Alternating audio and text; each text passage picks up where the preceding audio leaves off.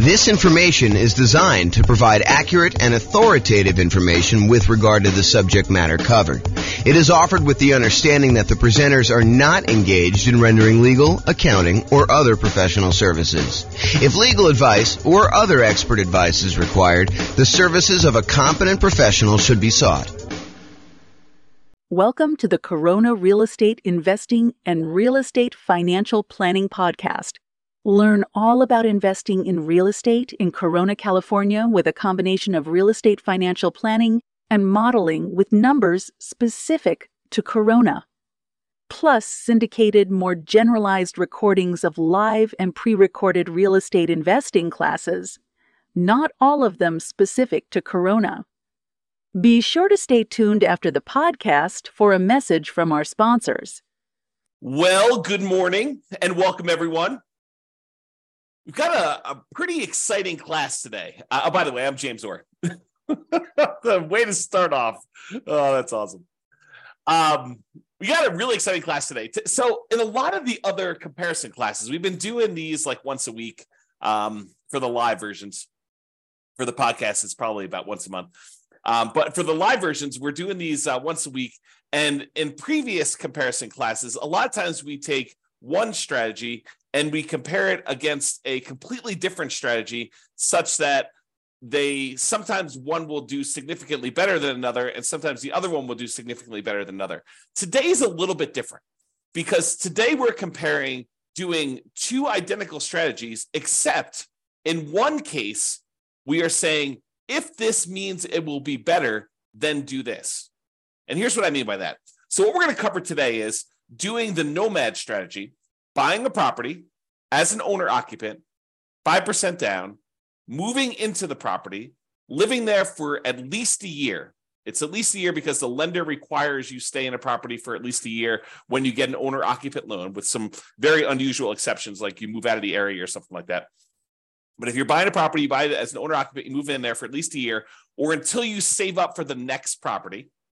Then you buy another property with 5% down, move into that property. You keep the last property and you convert that property to a rental property. And then you repeat this process until you have up to 9 rentals, 10 properties total, one that you're living in, 9 rental properties.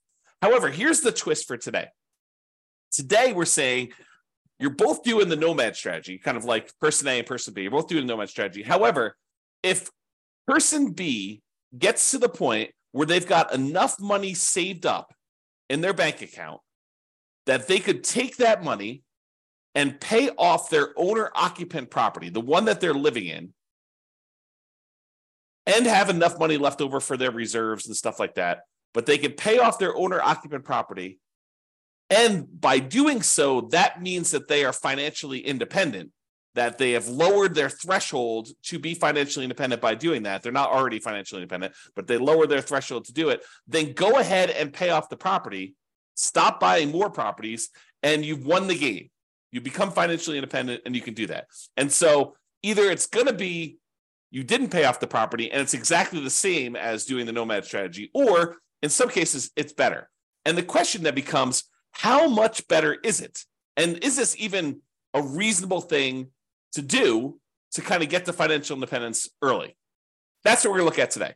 So is it better to pay off your owner-occupant mortgage when nomading?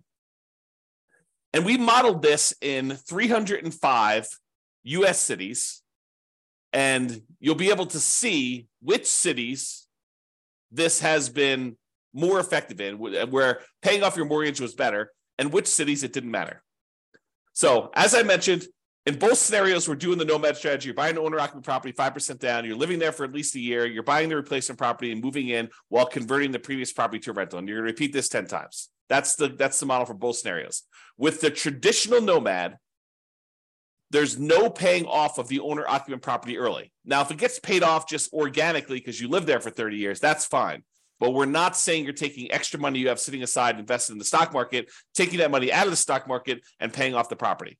The other model is you do the nomad strategy, but if you, at any point, you have both enough money and by paying off the property, you qualify as financially independent, then go ahead and do it and then stop buying additional properties at that point if you pay off the loan and you are fine. Because I had some stuff where I was running this using the real estate financial planner software where you were paying off the mortgage And then the next month you'd be like, hey, well, now that I'm financially independent, why don't I go buy another property? And then you were no longer financially independent because you got a mortgage payment on your owner-occupant property. So we had to turn off buying additional properties when you do that. If you want to see the actual comparison, there's a URL on the screen. I'll put it in the show notes as well. But if you go there, you could actually see the kind of charts I'm about to show you, and you can kind of dig into it, mouse over them, see which cities are which, and do that. Okay, so I'll quickly recap what makes you financially independent. It is when your income from your investments exceeds your living expenses. And the income from your investments includes any net positive cash flow after all expenses from your rental property. So all the income from the rental, rent and any other income you're getting minus all the expenses, including vacancy, principal, taxes, principal, interest, taxes, PMI, insurance, maintenance, and management. So all income minus all expenses, any net positive cash flow after that, that counts as toward you being financially independent, plus any investments you have in the stock market or bonds or whatever else you have times a safe withdrawal rate. That also counts. Plus, if you have Social Security, which we didn't model in this case, that would count. Annuities would also count if you bought any of those. So you don't have any of that in this modeling, and any pensions you have. So all those count toward being financially independent. And the key point here is why this matters as to whether or not you pay off your primary residence, your owner-occupant property that you're living in or not, is imagine for a minute that you are thinking to yourself, okay, I need $10,000 in order to be considered financially independent and to pay all my bills. All my bills includes, my medical insurance, my car payments, if you've got one of those, all the maintenance on your car, all the gas in your car, all the food, all that stuff, including the mortgage payment on your property, and taxes and insurance and maintenance and all that other stuff. So all of that you can afford to pay on $10,000 a month, let's say as an example. But if you had paid off your mortgage and you no longer had let's just call it $2,000 principal and interest part of your payment, not the taxes, insurance, stuff like that, because you got that no matter what, but just the mortgage part of your payment, then you really don't need $10,000 a month to be financially independent. You really only need $8,000 a month at that time.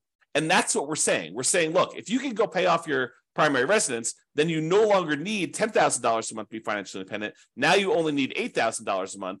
And if that would, by paying off your mortgage, you get down where your other passive income we just talked about exceeds that $8,000 a month, then go ahead and do it. That's what we're saying here. Okay, so assumptions. Each city modeling uses the median home prices and the estimated rents on those properties.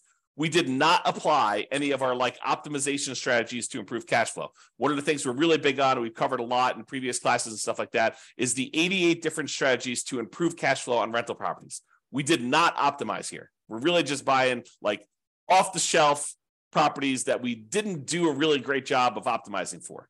Now, the job income does vary based on what city you are, because if you made the same amount of money you did in Mobile, Alabama as you did in Los Angeles, and the prices of properties are very differently there, then it means that, in Mobile, you'd be crushing it, and in Los Angeles, you would not be. And so we really wanted to vary the incomes you earned in areas to match the price of houses so that you could do, a strategy there. So really, if you're in more expensive markets, you make more money, but that also means that you need to exceed that amount of money that you're making in order to be considered financially independent. So to those who we give extra stuff to, we also require more of them to be considered financially independent. Okay. We do start everybody with just enough money to make a 5% down payment on an owner-occupant property with some closing costs in their marketplace. So if the median price of homes in your marketplace is one price, then we make sure you have enough for 5% down and some closing costs so that you can buy a property there. So that means that everyone's not starting with the exact same amount of money. Okay. You're buying the owner-occupant properties with 5% down, and with Nomad, you keep moving out of the property and buying your next owner-occupant property. Now, when we do this, the interest rates when buying the owner-occupant properties, which is what we're doing here, is going to be 6.5% with 5% down. In addition to that, there is going to be private mortgage insurance because you're putting less than 20% down. And we do take that into account. Now, if they were buying rentals, which they're not, we would have assumed 7% for non-owner occupant properties with 20% down with no PMI. But we're not doing that in this particular case. We're also assuming that they're earning 7% per year in the stock market. And we modeled it out to 100 years just so that you could see the full length of all that stuff that you've got going on there. You can see all my assumptions in detail if you want to. You can go to realestatefinancialplanner.com/model and dig into your city and see the exact assumptions for your city in excruciating detail. There's a whole bunch of stuff there. Okay, so without any further delay, How big of a difference does paying off that mortgage make? Well, in 305 US cities, in 187 out of the 305, about 60% of the time, you would be financially independent faster if you paid off your owner-occupant property doing the nomad strategy.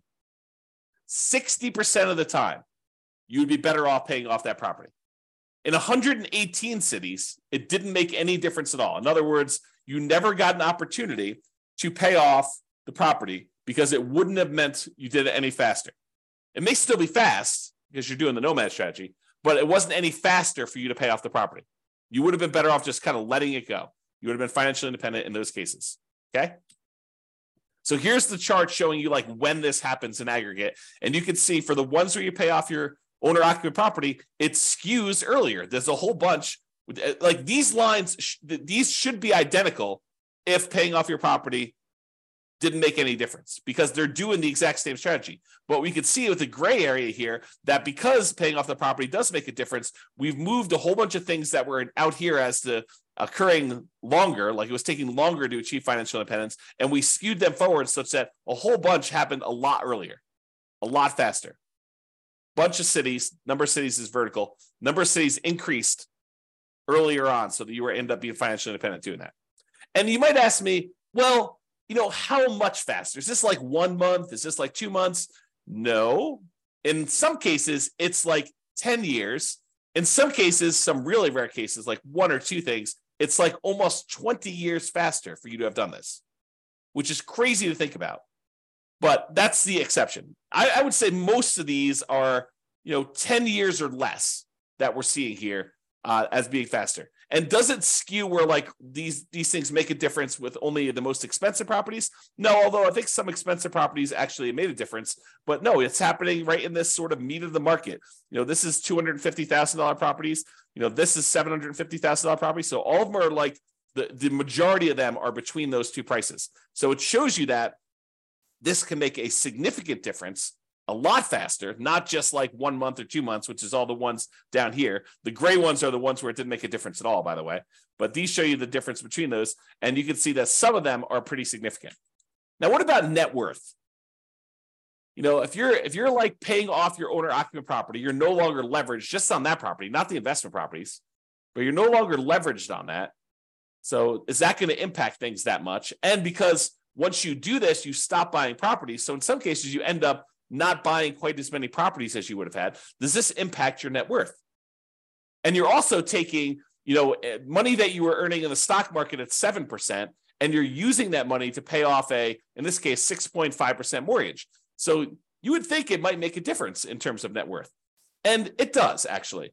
So in 66 cities, about 20% of the cases, it was higher. You'd end up with a higher net worth if you didn't pay off your property.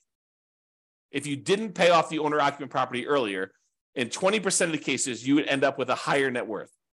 In 7 cities, oddly enough, you end up with higher net worth if you pay off your property, which is unusual. I mean, I think that's kind of a strange situation. And it's a relatively small number, so I'm not overly concerned about it. However, in 232 cities, at the 40-year point, your net worth is the same, regardless of which strategy you did. And it's possible that a lot of these where you paid off your property was after the 40-year point, right? Because we're measuring net worth at year 40. So it's possible the reason why there's no difference is we didn't make a distinction between paying off the property or not paying off the property until after 40 years. Interesting stuff. All right, so here's the difference in net worth. And sometimes they're pretty significant. So you can see that some of these are pretty large difference. We're talking like $1 million or more. Probably, what is that? Maybe half a dozen, maybe a little bit more than that, 10 or so. But most of them are less than $1 million difference in net worth in year 40, which $1 million difference in year 40 is like $330,000 difference in today's dollars.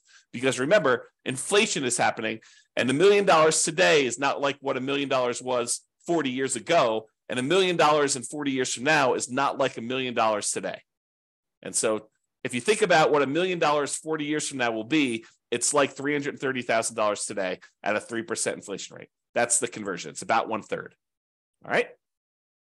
All right, so let's kind of summarize this. So I separated this page into the average, which is shown here, and the median, which is the next slide. And so average is you take up all the values for net worth, you add them all up, and you divide by the 305 cities that we're in. It shows you what the average net worth was for doing that at year 40. When we do median, we look at all of them stacked in order from smallest to largest. We look at the middlemost number. So from an average perspective, your average net worth was about $8.15 million if you did the baseline nomad and you didn't pay off your properties early. And if you did pay off your properties early, it's about 8.11. So it's a difference of about $50,000, which is about 0.6% better for you to have done the regular nomad model in terms of net worth. So I would say that's not that significant. It's not that significant of a penalty. But really what's super interesting is let's look at how long it took you to be financially independent. If you did the regular baseline nomad model, the kind of like standard model, on average, it took you 531 months to be financially independent.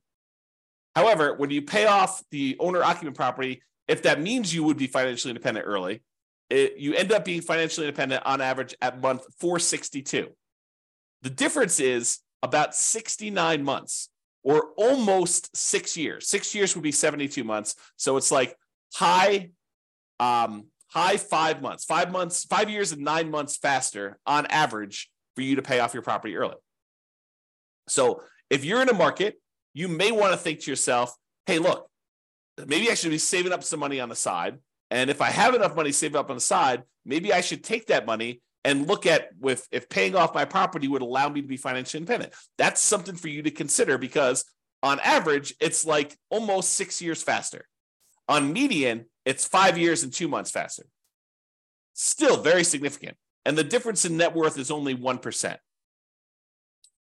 Plus, by paying off your owner-occupant property, it makes you a little bit more rent resilient, a little bit more price resilient. Rent resiliency is how far rents can drop before you have negative cash flow.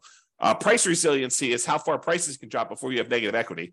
Debt to income ratio, because you're paying off a mortgage, so that gets a little bit better. Your debt to net worth, how much debt you have compared to what your overall net worth is, that's a little bit better if you pay off your mortgages. And your debt to your account balance, your liquidity measurement, how much debt you have to how much cash you have sitting in the bank where you can handle, any type of monetary stress that requires liquidity, like not equity in your property.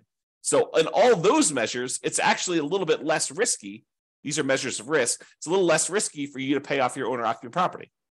And you end up having slightly less in reserves because you're taking some of your reserve money and you're using that to pay off a property, which then goes into equity, and it's not as easily accessible. So that's the only area where it's higher risk for you to do that. Okay. And that's true both in the average and the median. It is less risky for you to pay off your owner-occupant property when you do that. Okay. So we've been primarily talking about doing this with the median property and what rent would be on that median property. Now, you could apply any of the 88 strategies that we have to improve cash flow on these in order to make your numbers better. Okay. We're basically using those numbers because I don't want to go and say and pick like the absolute best deal that you could find in a marketplace where not everybody could go and find those deals. Now, you should be able to, and you could do this, do better than what I'm suggesting. You should be able to go into your marketplace and do better than what I'm suggesting here because I'm not really picking great properties. Now, if you're an expert in your local market, which I am not, I'm not an expert in 305 real estate markets. I don't understand the nuances of all these different markets. I barely understand the nuances of the market I live in. But if you're an expert and you go look at the detailed analysis I've done for this or any of the other things in your marketplace, you're like, James, your numbers are off. Like, properties are more like this in this marketplace than with this rent. Let me know. I will go ahead and update the database, rerun all the scenarios, and then your marketplace will be correct. So just reach out to me via email, go look at your stuff there and say, I think it's better if you do this. Now, what I don't want you to do is go in there and say, this one deal I found in the last 10 years, it was these numbers and it was amazing. I'm not trying to cherry pick the best case deals where only, a small, very, very small number of real estate investors could expect to achieve that. What I want the numbers where any real estate agent can go into the market and with the minimal amount of work, they could find these deals, right? At almost any given time, you can go into the MLS and find deals like this. That's what I want to use so that any investor in that market could expect to achieve those results. So reach out to me if you can do that. All right. So in conclusion, in our current market conditions, current prices, current interest rates, current rents, in 305 U.S. markets, using less than ideal median price and rent properties and paying off your owner-occupant mortgage only if it means achieving financial independence, that means that in about 60% of the cases, you would be better. It would be faster for you to be financially independent if you paid off that mortgage. However, you end up with a higher net worth in about 20% of the cities by not paying off your property faster, maybe continuing to buy properties and not stopping work. The market does matter, though. You'll not be able to improve your time to financial independence in every market doing this. You have to pick the one. You have to actually do the math and determine that. It is best if you look closer at your specific market and apply as many of the 88 cash flow improving strategies as practically possible to improve on your implementation of this, and then evaluate every 6 months, every 3 months, every year, and look at your situation and say, should I pay off my owner-occupant property now? Should I take any money I have and set aside? And in some cases, we even covered this today, but in some cases, you could go and sell a property, sell a rental property that maybe isn't cash flowing great, but has a lot of equity in it. Use those proceeds to pay off your owner occupant or other investment properties. We'll do all this analysis as we do additional comparisons in the future. But you sometimes take a rental property that you have, sell that off, use the proceeds to either pay off your owner occupant or use the proceeds in order to sell off any investment properties. And sometimes that will allow you to be financially independent. It's like all this modeling that we do so that we can test these situations for you and see what happens. That's all I got for you. I assume there's no questions. If there are, let me know. But thanks everybody for coming on, and I will see you all on the next video. Bye-bye for now. With home prices up, mortgage interest rates up, and rents up, but not quite enough to counteract the higher prices and interest rates.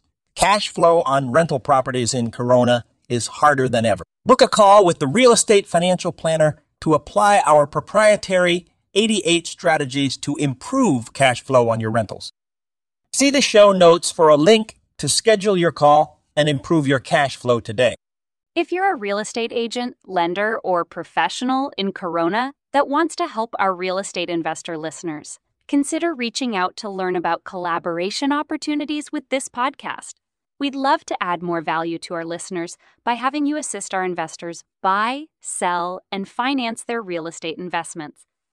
See the show notes to schedule a call to discuss collaboration opportunities.